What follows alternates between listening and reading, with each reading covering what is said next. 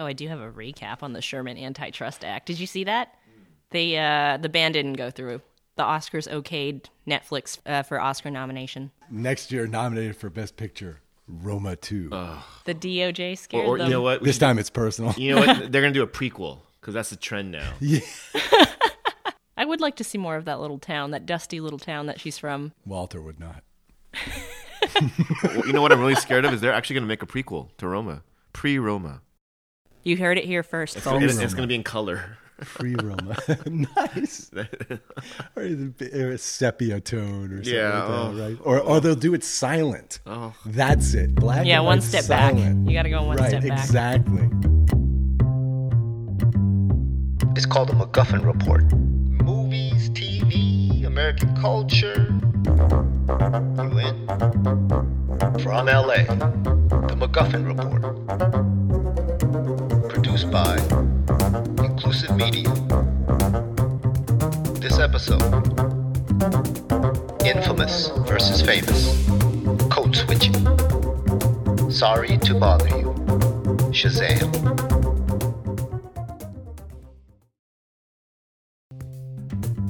Is infamous the same as famous?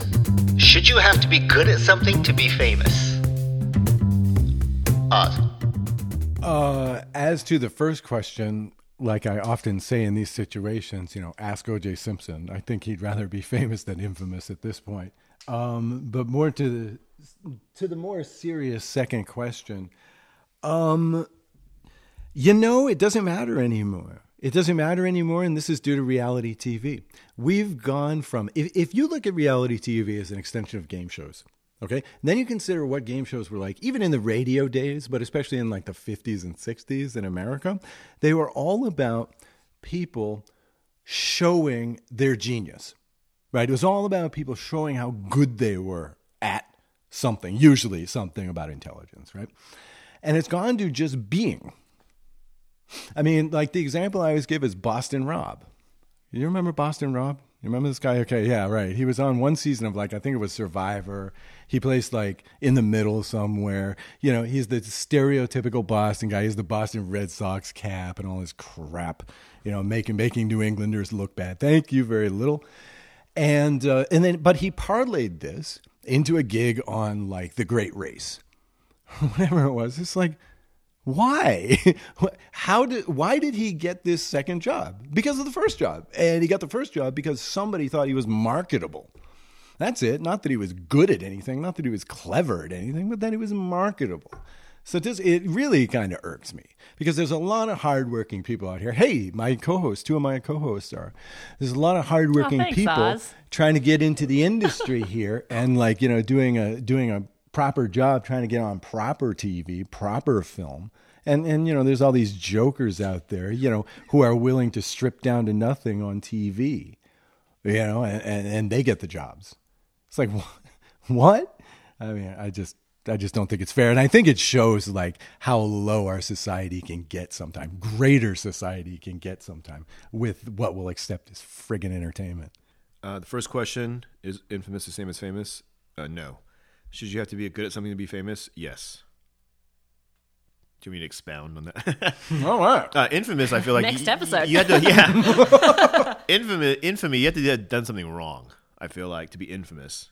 And then I think the result is the same for both these terms, infamous and famous.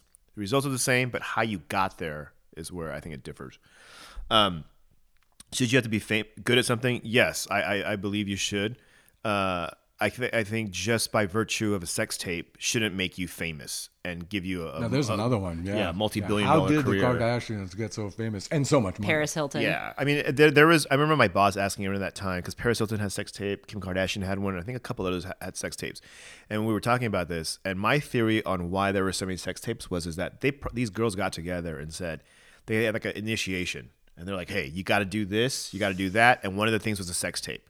And then that's the only plausible explanation as to why all of them got released around the same time. I agree with you there. I really think a lot of these are planned out publicity stunts. Oh, yeah. Sure. And then they became uber famous.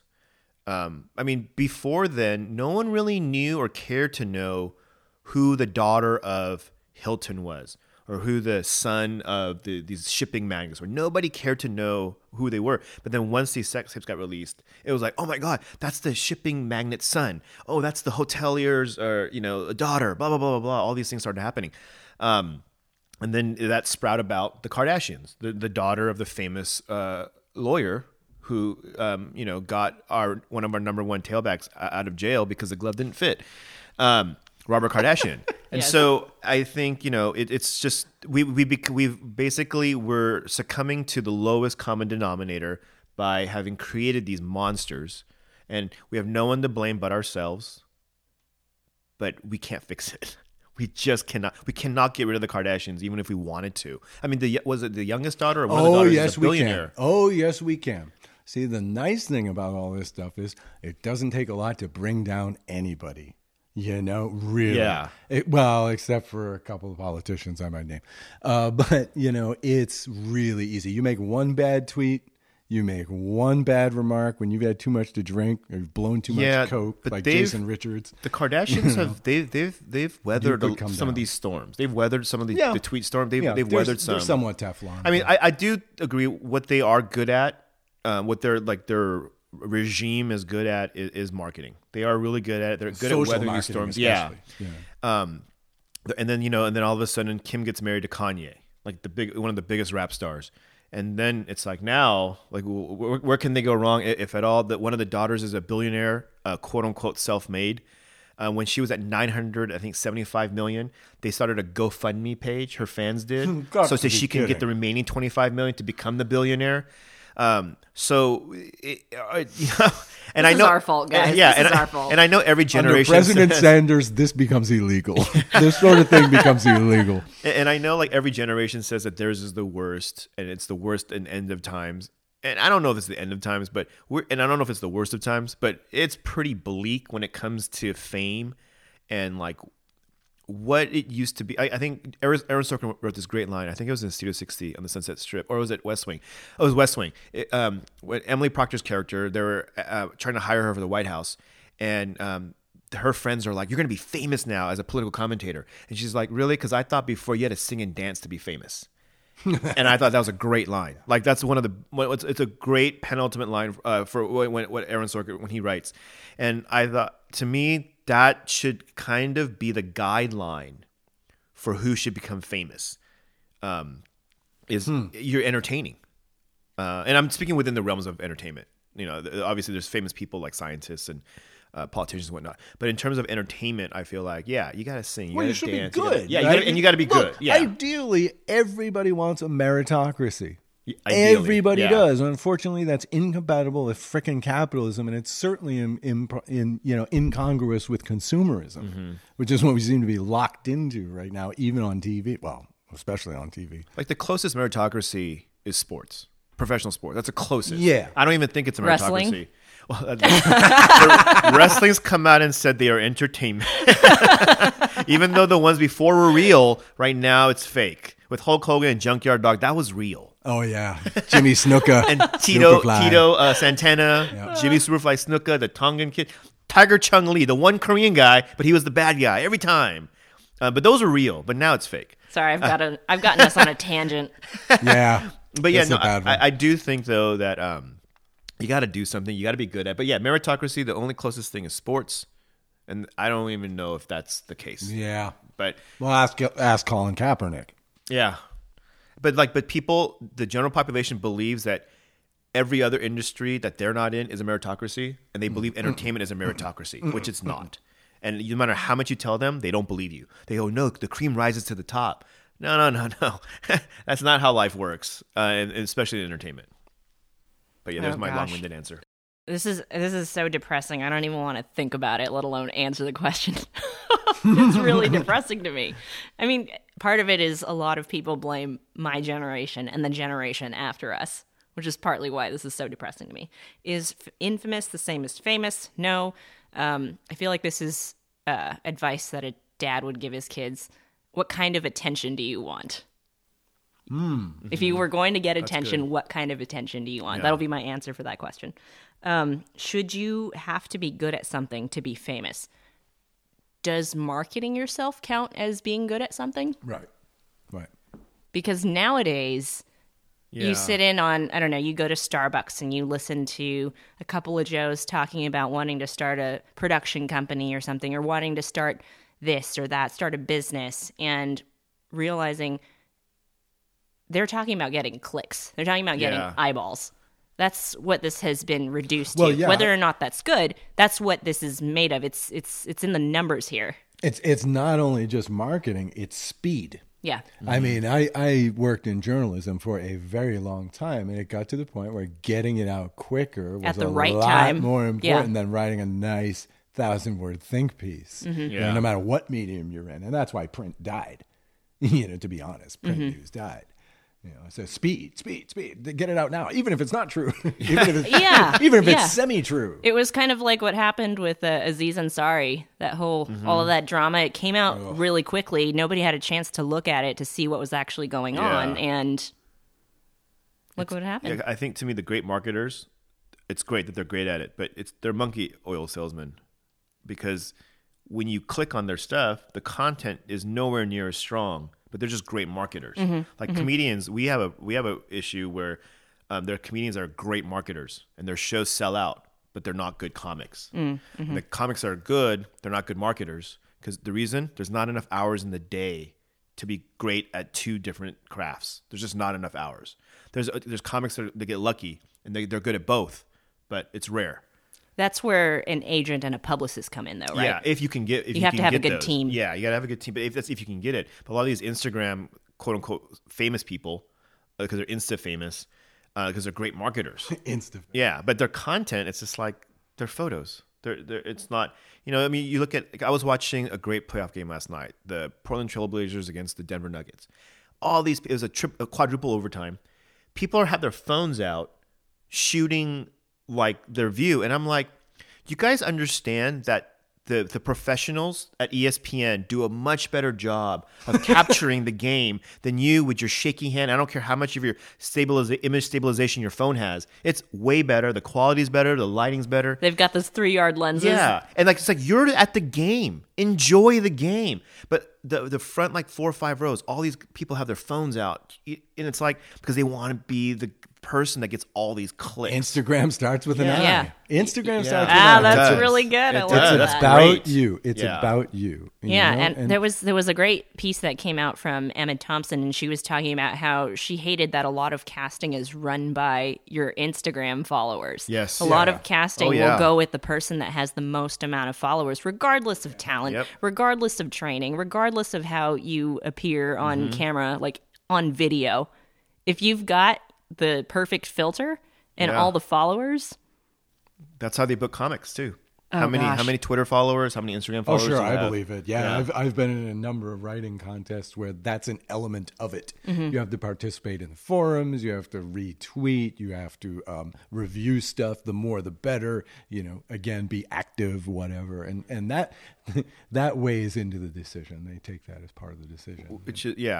It's to me, and that's bizarre and just unfair because it has it's like you said, to do with it's the other. reality. And it's the reality now.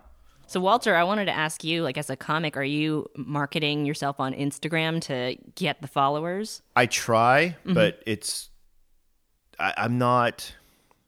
A part of me, I don't know enough about how to do it. Yeah. And then the part that does know how to do it is like, but what does this have to do with being a comic? A good comic. And it doesn't. And so there's in a semi-protest, which is a detriment to me, I don't do as much as I probably ought to. With regards to Instagram and Twitter and whatnot, because to me they have nothing to do with one another. It'd be like if someone said, "Oh, that guy's a really good comic." Well, how do you know? He dresses well. Like it's got nothing to do with the other, but we've made it so they're correlated. Right, because the assumption is if you have a lot of followers, there must be something good to follow. Which is a false syllogism. Or you're going to bring people there. Yeah, but that's the main You're thing. an influencer. Yeah, you're an influencer, quote unquote, and you're going to bring people. And you that's bring what the they want. eyeballs. It's all about money. It's all, and I know it's all about money, but there was a time in America where it wasn't all about money. It was about quality. And we've long since passed that, where it's now only about the money. Content quality doesn't matter. As long as someone bought it already, leave it up to them to return it. Whether it works or not doesn't matter. because I need to make my dollars. And I think quality has gone out the window. Hashtag make entertainment great again. What is code switching, and does everyone, including white people, code switch in America? Yeah, let's talk about code switching. Just to put this in context, we watched Sorry to Bother You, and the premise is based off of code switching, essentially. Like, that's the main engine of what incites the events. Code switching, does everyone do it? I think so. I think that's our kind of our way of survival, or not survival, but our way of being liked by multiple groups of people, because we have to interact with so many groups now, or so many types of people. You're not just interacting with your family, your extended family, the small tribe of people that you have, where, you know, you split up, half of you go gather, half of you go hunt. Everyone knows you, everyone knows everybody. But now, because we have our social life segmented, I think a lot of us are doing it. Yeah, I think everyone does it. And I feel like even the people that criticize those that code switch, they do it without even knowing or admitting that they do it. They call it, rather than code switching, they're calling it misappropriating accents or dialects to make it seem like you're with them. Yeah, a good example that we had a while ago in the good old days is Obama. Mm-hmm. Like, and currently AOC, when she was speaking to an all-black congregation or constituents or whatever, and then she sounded quote-unquote more black. Yeah, let's put heavy quotes on Yeah, that. and then she got criticized for that. And then I think with Awkwafina in Crazy Rich Asians, they were saying how she was misappropriating culture, even though she's from the area where they speak that way. And one of the writers who wrote about this was this Indian woman from UCLA Law School. And I would love to be able to ask her, do you speak the same with your family that you do with your colleagues, your law school colleagues, or when you're at an internship at a law firm, do you speak the same way? I'm going to bet she doesn't. She speaks differently to all these different groups of people. I think we all do it to a degree. I know, for one thing, if like people say, "Oh, Asians, they sound black at times," and I think, yeah. And I bet if you watch a basketball game with them, they will speak more black because there's black people on screen. But those same Asians watching a World Cup soccer game with Korea in it, they won't sound black. So I think it just kind of naturally happens. It's one of those things. I think we do it to. I think white people probably think they don't do it, but I bet you when they speak in a professional forum as opposed to with their friends or family, they sound different. The comfort level is different. To me, I believe everyone does it to a degree, whether they know it or not. Some people, I do it to a very extreme degree. If I'm performing in front of black people, I sound a certain way. If I'm performing in front of Latinos, I sound a certain way. It's one of the reasons I do it, and I know generally what they talk about is that it helps you assimilate better, and it helps you be more welcome. And so to me, I don't... what they call that, the Zelig principle, based on the Woody Allen film about actual human chameleon, a guy who enters a social situation and becomes the same as the people that he's with. Oh, you mean Master of Disguise? Oh, is it? I'm kidding. No. Is it? No. Terrible movie. I mean, he literally, it's kind of, it was when Woody was in his magical realist phase. But they show bits, and there's a bunch of kosher rabbis, and then he's there, and then they show him through time lapse he grows the beard, and he has the hat on. I've never heard of this. But in psychology now they actually have a term for this. It's the Zeligism or the Zelig principle or something like this, where people are chameleons, right? They tend to do that in order to, blend in order to not be harmed. I mean, on a survival level, that's what we're talking about, right? So, don't hurt me. I'm your friend. I sound like you.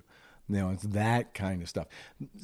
So I don't really want to be pedantic. I mean, the truth is, in every social situation, in every relationship, you're a different person. You are. So let's not be pedantic about it. I think when they talk about code switching in reference to this movie or whatnot, we're talking about the negative aspects, right? I mean, we're talking about how in this movie, the dude had to code switch to be successful. I mean, like for example, okay, here's my experience. I guess you could call it code switching. When I'm with my parents, I don't swear. I mean, how old am I? I'm too old to be doing that, guys, to be curtailing my language, but it just happens. Right? I've been doing it for so long now, I can just flick that off.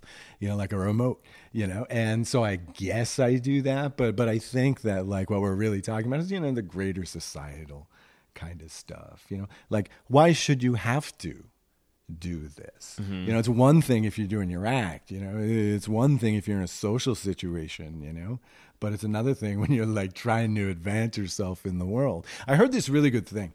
There's this good, I'll try and get the link to it or whatever, but there's this really good thing that explains what is racism versus prejudice and why people say that a person of color can't be racist. Okay, here's the thing. Racism is empowered prejudice. Okay, it works like this. Let's say a black person wants to get a loan at the bank. Black person's driving to the bank, right? I hate white people. I hate white people. I can't stand white people. Okay, they may still get the loan. Truth is, if that banker is a white guy and says, I don't like black people, she's not getting that loan. Period. That's racism. That's racism. It's empowered prejudice. And that's the difference. That's the kind of code switching I think that you got to talk about. I think a little bit differently about the prejudice and racism. To me, racism is a blanket, like, I don't like this person because he or she is white, black, comma, et cetera, Looks et cetera. like XYZ. And then to me, prejudice is or at least for me, is like, okay, well, yeah, black people or white people, they're going to do this because this person's going to act this way because he or she is white or black. Like, I'm prejudging how they're going to act or behave. But me liking this person based on, or not liking this person based on what they look like, to me, that's how I differ racism and prejudice. I'm highly prejudicial because it's just really fun. But I love everybody, but I'm highly prejudicial. Like, I wouldn't say I'm racist, but I'm highly prejudicial. My black friend got this great joke. He asked the audience, if you guys are walking down the street at night and you see a black guy with a hoodie on walking towards you, how many of you would cross the street? No one raises their hand because it's a highly racially charged question. And then one guy will raise their hand. He goes, all right, so just me and him will walk across the street, because he's black too. Mm-hmm. And so to me, why I love that joke is it's the prejudicial, like how we view a black guy in a hoodie. Mm-hmm. That's prejudice. If there's a white guy in a hoodie, we prejudge, oh, it's just a white guy in a hoodie. Now, if the black guy asks me for something, or like, I'm basing how I respond to him on his color, to me, that's like racism. But if I'm basing what his behavior may or may not be, I look at that as prejudice. That's the way I look at it. Like, it's one, like the prejudice determines, in my mind, right or wrong, what their behavior is going to be. And I'm probably wrong most of the time. But yeah, I guess. That's just the way I differ. I lived in Europe for a long time, and it's tough not to stereotype. It's tough because it's fun. Tough. That's people. Well, you meet enough Germans, and you get to the point where they all freaking say it's better in Germany. They do. Yeah. I mean, it's just you can't help it. But again, I think racism is the sword. Racism is the power. That's like, yeah, that's what I agree with that part. The empowerment that what you were motivated, prejudice. That's like active prejudice, if you will. It's a verb. That's great. I think that's a great way to put it. It's the active to racism. Yeah, I racism, you racism, he we racism. All, yeah. Sorry to Bother You is written and directed by Boots Riley. It stars Lakeith Stanfield and Tessa Thompson.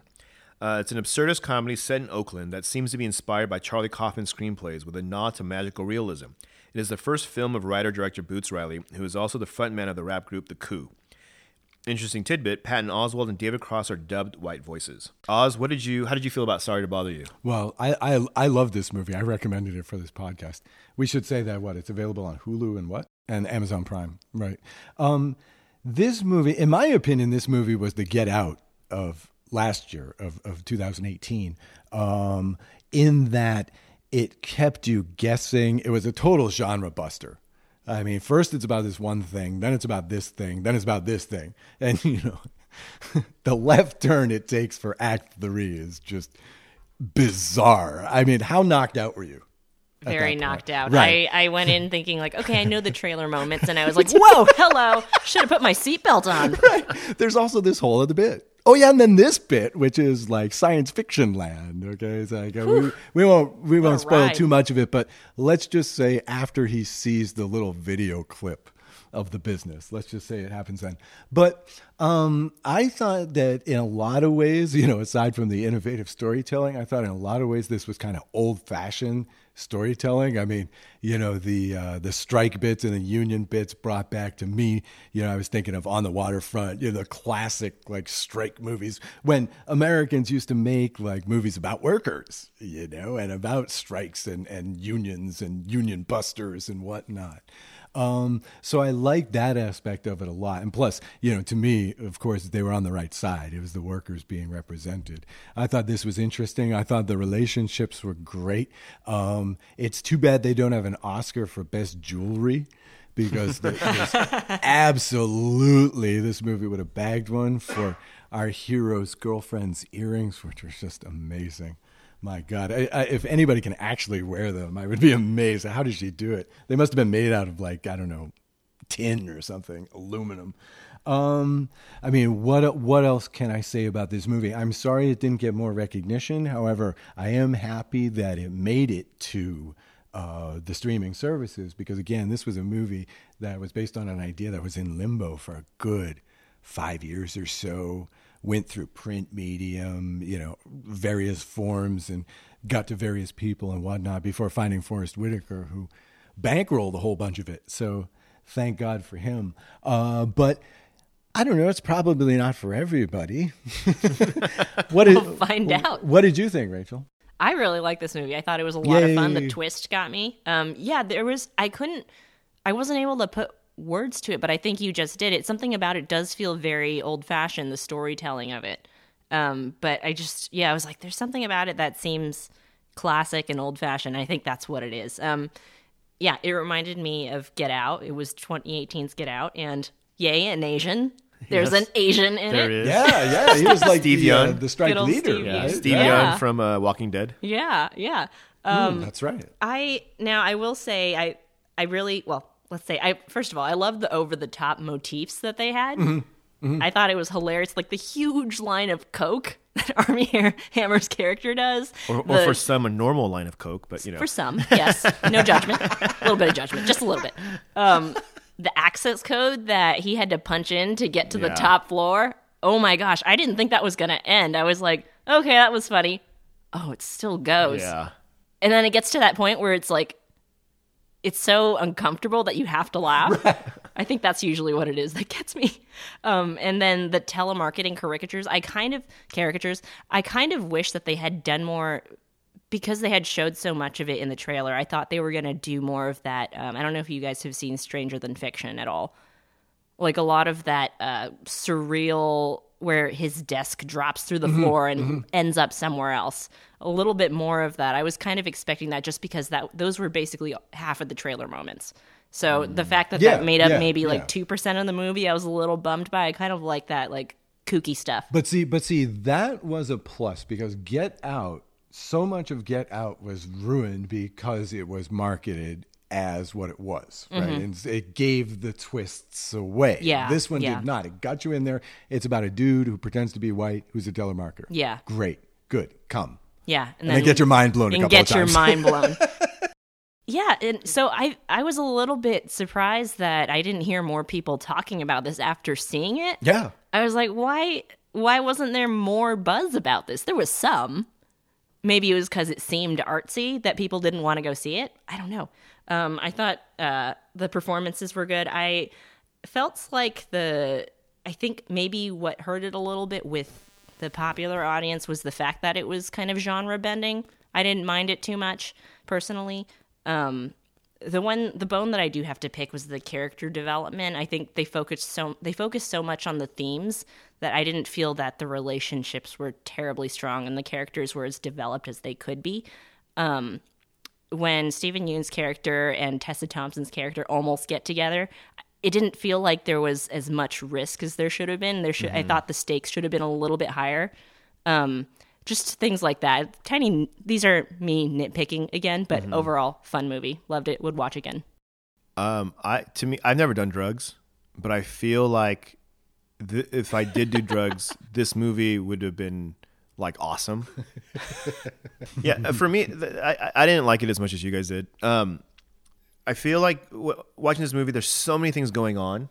I didn't know where to sit down.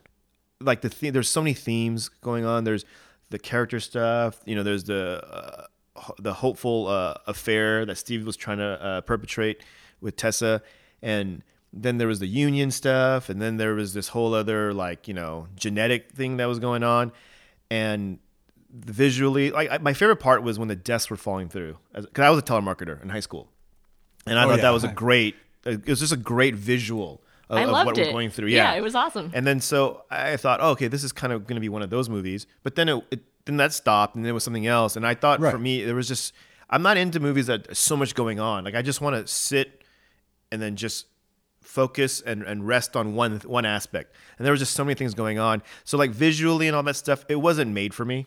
I know there's movies out there that are great, that do this really well. And then once I found out that this was Boots Riley's first screenplay, I got it. I understood. Because when it's your first screenplay, you fall into the pitfall of, this is my only screenplay.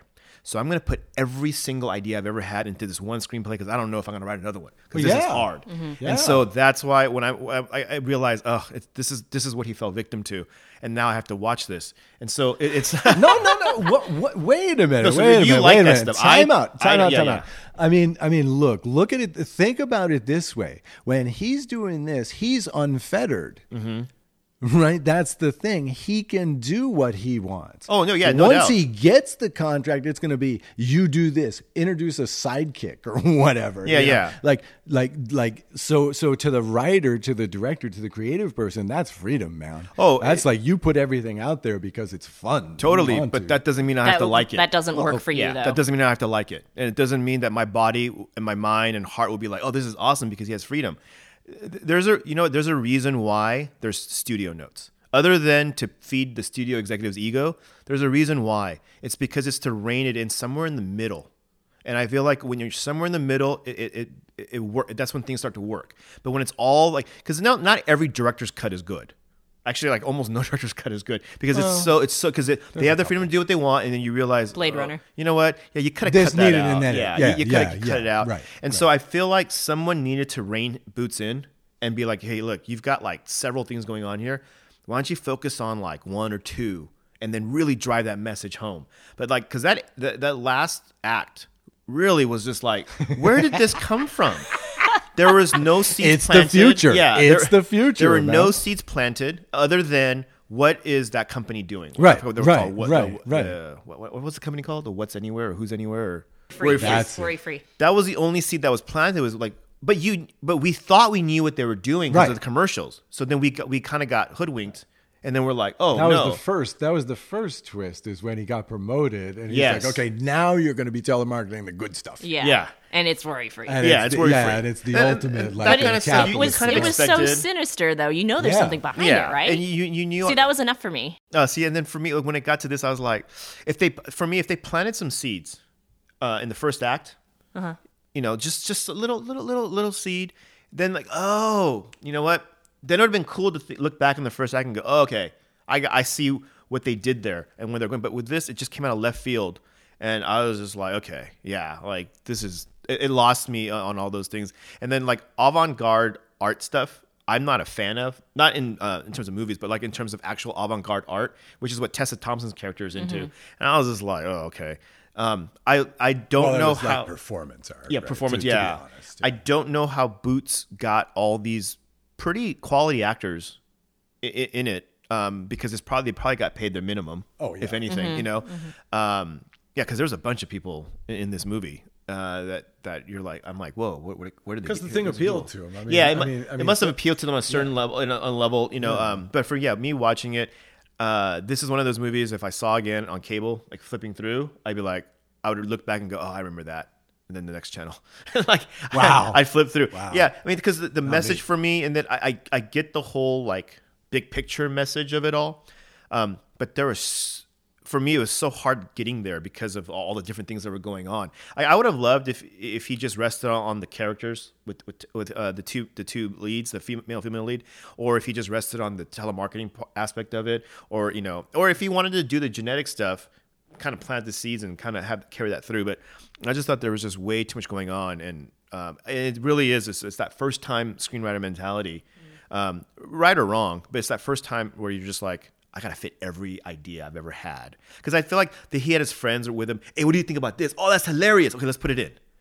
And that's what happens is you got to learn how to cut all that out. You got to cut the fat out. I guess. But I mean, this thing was kicking around for years. Yeah, but I'm sure he shaped it. But you guys liked it. So I think for you guys, it worked for you guys. Like you guys, like that, this is your vehicle. It was great. For me, yeah, it's just one of those like, I think I'm more mainstream when it comes to like, I'm totally into unique films. I'm totally into unique films. I like the weirder something stuff. like Being John Malkovich floats my boat. I mean, something that's like it's not been done before. It's completely different. That's because you guys are. I think on this film in particular, I think you've been more enthusiastic about this film, talking about this film than like other films that you've liked from the podcast that we've done. I don't know. I don't know if this is your. I can't say it's your. The favorite favorite film. was really good. Yeah, Spider-Man. You guys like Spider-Man. This is my second favorite film of last year. I would say. Yeah, you guys. I feel like your enthusiasm for this film is pretty big. I don't know where I would put it in. I was just trying to rank things, and I was like, I don't know where I'd put it, but I enjoyed it. The twist was great. Well, the most important question is do you like this movie less or more than Roma? That's the true mark of a great movie. Wow, thank you. I did want to say, though, before we move on to the next segment, based on your specs of you liking the desk crashing through and not too much going on, you would like Swiss Army Man. There's a lot of crazy visuals you liked and not Endgame too much better. going on. I did like Endgame better. Yeah, I mean, I don't mind crazy visuals. Did you guys ever see The Cell with the great actress Jennifer Lopez? Yes. No. Do you remember that scene strange when they're doing film. the vivisection? They're doing the live vivisection of the horse. I love that the visuals of that. Dark City with Rufus Sewell. That was a great visual. That was visually great, and that theme was great. The way they did it at the end. But this, I felt like there was just so much going on. I just felt like I need drugs, like to really accept and enjoy this. Not that that's a bad thing. Yeah, and that's why I said that line of coke. I feel like that's just Tuesday. You know.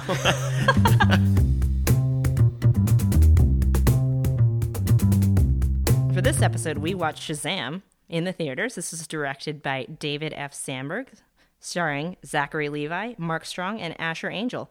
Based on the DC comic book series, from a screenplay by Henry Gayden, the film stars Asher Angel as Billy Batson, a teenage boy who can transform into an adult superhero, played by Zachary Levi. It is the 7th movie in the DC universe, and hopefully a sign that DC has found its footing as to the possibilities of its intellectual properties. Now, let's see. I'm going to throw this one to Walter. What did you think? I enjoyed it, but I felt like what's his name? David Sandberg or David F. Sandberg. I felt like he didn't know whether to go full on kids movie or adult movie. And I don't mean adult like as in rated R, but just like a movie made for adults. I felt that way too. Yeah, like I felt like, like when you play basketball and you don't know if you should try to swish the ball in or bank it off, and then you end up just hitting the middle of the rim because you're just not sure what to do. I feel like that's what he did with this movie. Is he hit that middle of the rim, that corner, that wedge spot between the backboard and the basket. I enjoyed it though. It might also be because I'm a fan of Zach Levi's from when he was in Chuck, and I just thought it was fun. Like the whole thing was just fun. I just wish that he made a commitment. Like, I'm going to make this a kid's movie. I'm going to make it kind of a superhero movie for adults. But yeah, just because of that, I was just very torn, like a lot of them in a lot of the movie. But I don't know much about Shazam. And that's to say I only know about the uniform that Shazam wears. And the magic word, right? Yes, the magic Shazam, word. Yeah, Right. I don't That's know. the one thing I knew. Beyond that, I don't Right. know anything. And I don't know if this is a spoiler.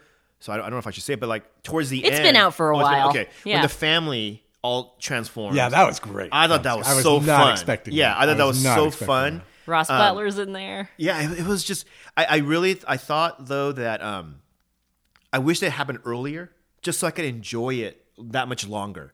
Like, because I loved Megan Good's, like how she kind of embodied that little girl. I don't know her name.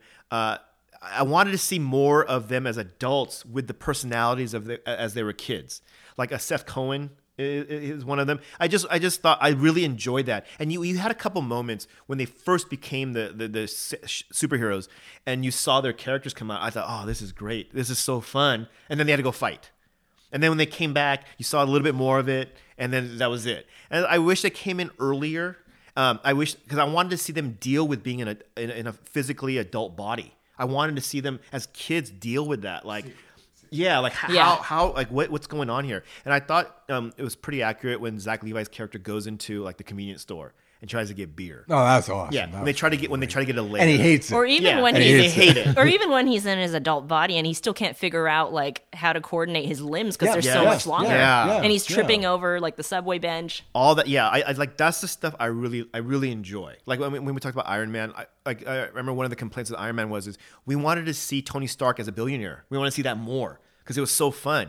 And then with this too, the adjustment that they have to go through with their adult bodies, that's what I was very interested in seeing. And we got little snippets of it with the family together. But to me, it's just a very fun ride. And I hope that they do sequels and the thirds or whatever you call those, because it's just fun. And every actor they picked is very wholesome.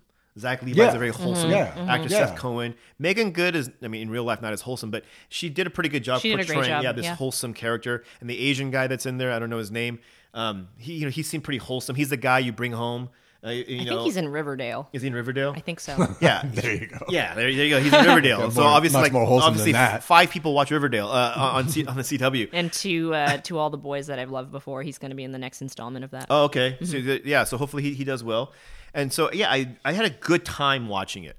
But again, I don't rank it as like a really good movie just because I felt so torn between like what, like if he made a commitment, like, you know what, I'm gonna make it a kids movie. See, I thought that was amazing. I thought that the insane juxtaposition was a plus. Okay.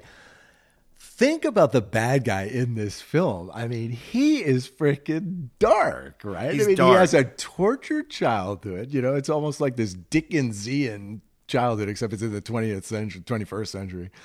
Okay, and he becomes this guy. He's this living embodiment of the 7 deadly sins, right? And he's up against this guy who's like a kid making YouTube videos. Yeah.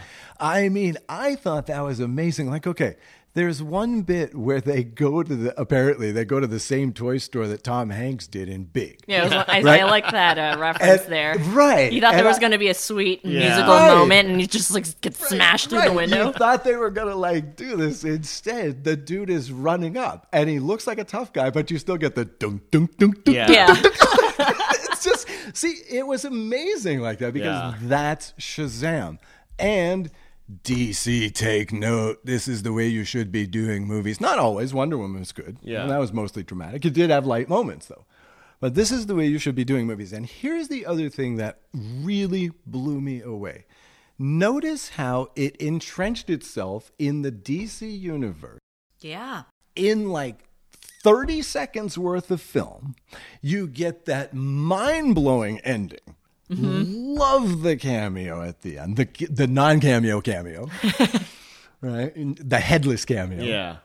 Love that. Okay, and they didn't have to be heavy-handed about it. You didn't have to do 30 minutes on Cyborg's origin. You didn't have to do Batman creating the Batarang and then losing it in a fight, and then this kid finds it. I mean, it's just like it was just there because people know Batman and Superman and Wonder Woman and da-da-da-da-da. Yeah. They trusted that, yeah. Right. And again, we've talked about this on this show before. They believed in the material. They invested in the material. And it was a good movie. This is good old-fashioned superhero movies. This is like Iron Man. I mean, not that that's old-fashioned, but this is it's a fun movie about people that are cool, and there's lots of funny one-liners, and and I love it. There's a classic bit. You got to have this bit in every superhero movie, I think, where you have a battle between two sides and you want both of them to lose. So in this case, it was like the CEOs of like this 1% company and the demons from hell. Right? Yeah. Who do you cheer for?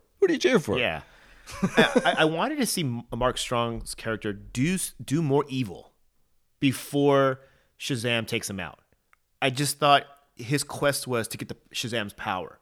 And, maybe they're going to do other stuff. Did that feel too one note for you? Yeah, I wanted to see him be evil, like really evil. That was pretty evil.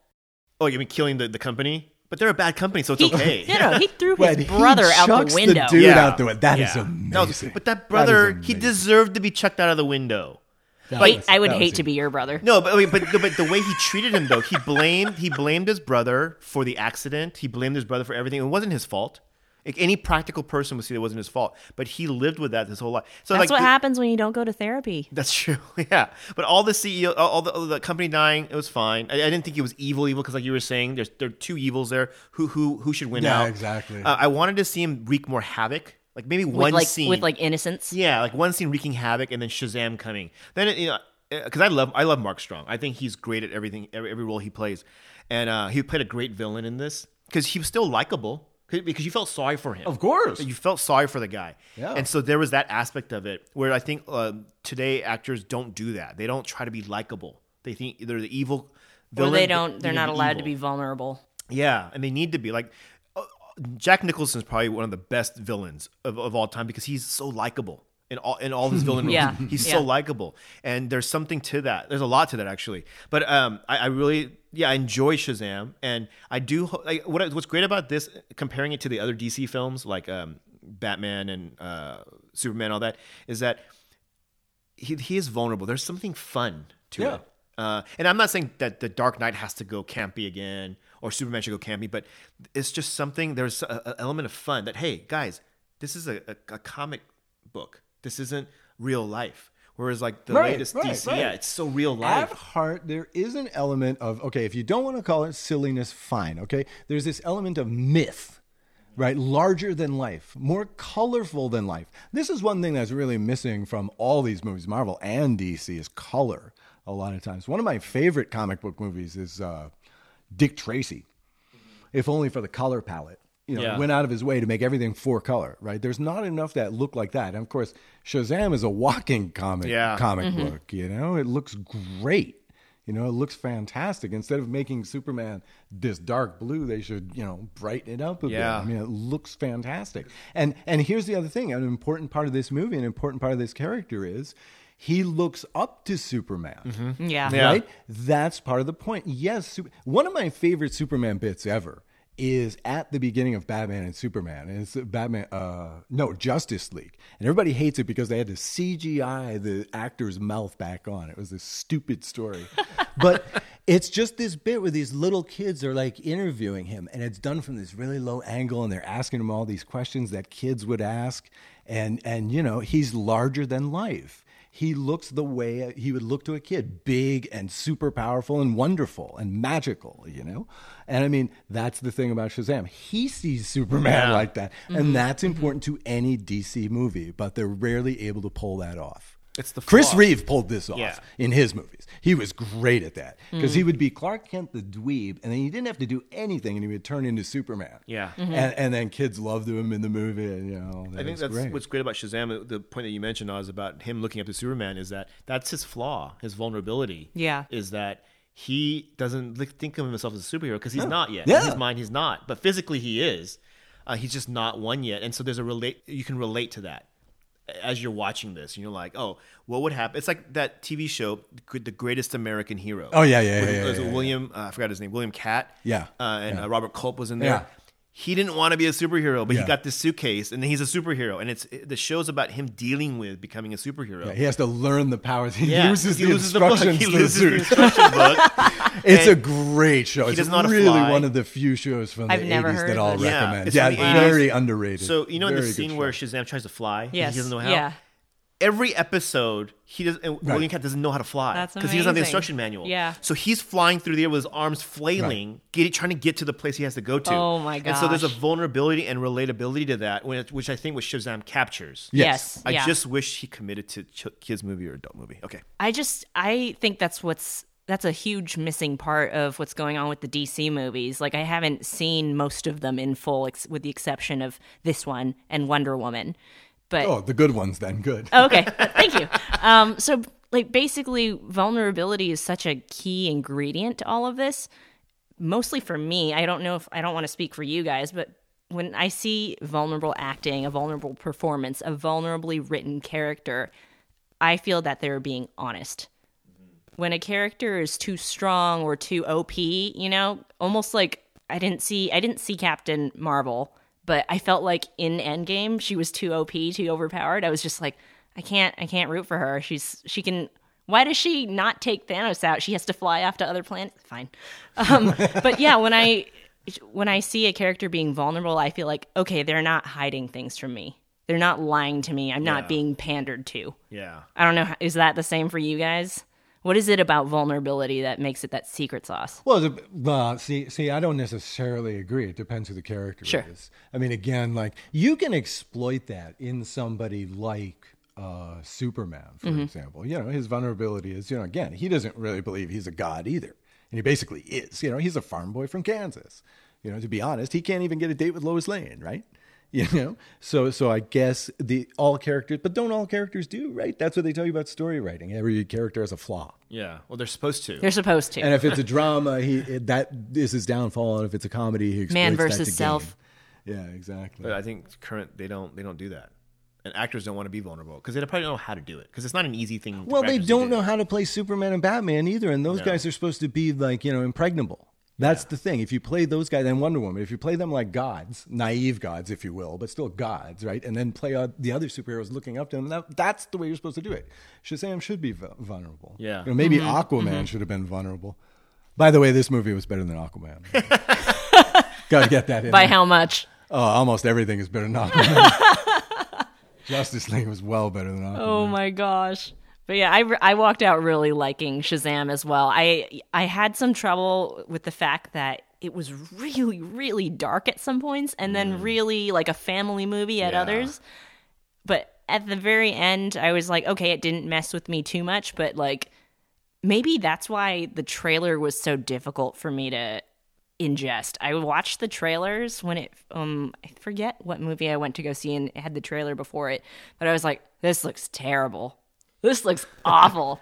Because you were telling me that. Yeah, the trailer moments were just like, they were overly campy and insincere at the same time, when in fact you watch Shazam and Zachary Levi has that sincerity that we love about him. That's why he is so bankable. That's why he's so marketable, because he has that honest sincerity, that vulnerability. They didn't show that in the trailer. And then I think the other problem with the trailers, they didn't show a lot of the kids that were cast. And I thought the kid that plays Billy Batson did a fantastic job. I was like, I hope we see more from this kid. There's something about he's got that that cinematic presence. And then the kid, Freddie, the other little boy, I thought he was fantastic too. Like, he could play really annoying at times, and then other times you're really rooting for him. He's really good. He was in a short-lived sitcom with John Larroquette, Me, Myself, and I on CBS. He's really good. I remember this. Yeah. It wasn't on Fox. I think it was on Fox maybe. But yeah, no, he's really good. Yeah. Kid. I thought Digimon Hunsu, the guy that played, I thought he was just, I felt like he phoned it in. Every time he was on screen, I was like, oh. I thought, I couldn't tell if it was supposed to be really campy. Yeah, I mean, yeah. It towed the line. That, but I wish they'd committed to one or the other. Yeah. I don't know. Yeah. He just he wasn't believable at all. He's more believable in Gladiator. Oh God, can't possibly be. Have you seen the Lego Movie? No, I'm a grown man. I don't really watch cartoons. The Lego Movie is amazing. You know the Morgan Freeman's character in the Lego Movie? Yes. He looked just like Digimon's character. Oh. Did you notice that?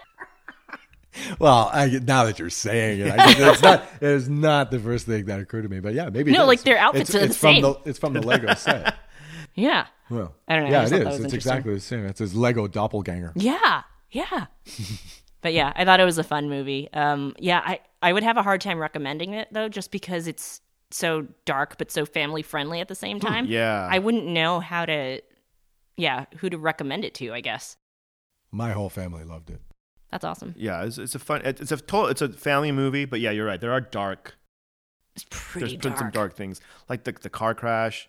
That was super dark. I was then, like, oh, okay, I didn't realize it was going to be like this, and then it got fun. And then it at wasn't. High school. Yeah. See, that's where I think he didn't commit to which way he wanted to go. Yeah. I think he was just kind of like, with deadlines tomorrow? All right, Maybe here's a cut. was he trying to keep it somewhere in the middle? I think that's what he was trying to do. And then what happens is you don't make the basket. Yeah. To use my basketball analogy. You just don't make the basket. And so I hope for the next one, they make a commitment, whether it's going to be a kid's movie or it's going to be like kind of Well, more. the next one is adult. probably going to be the Shazam family, Yeah, which will be fun. which is Yeah. this is what it I should hope be. it's them. The Shazamily? because they're setting Just- the Shazam family. Shazamily. The Shazamily. Because he used to be Captain Marvel, so it used to be the Marvel family, Right, but you yeah. can't do that anymore.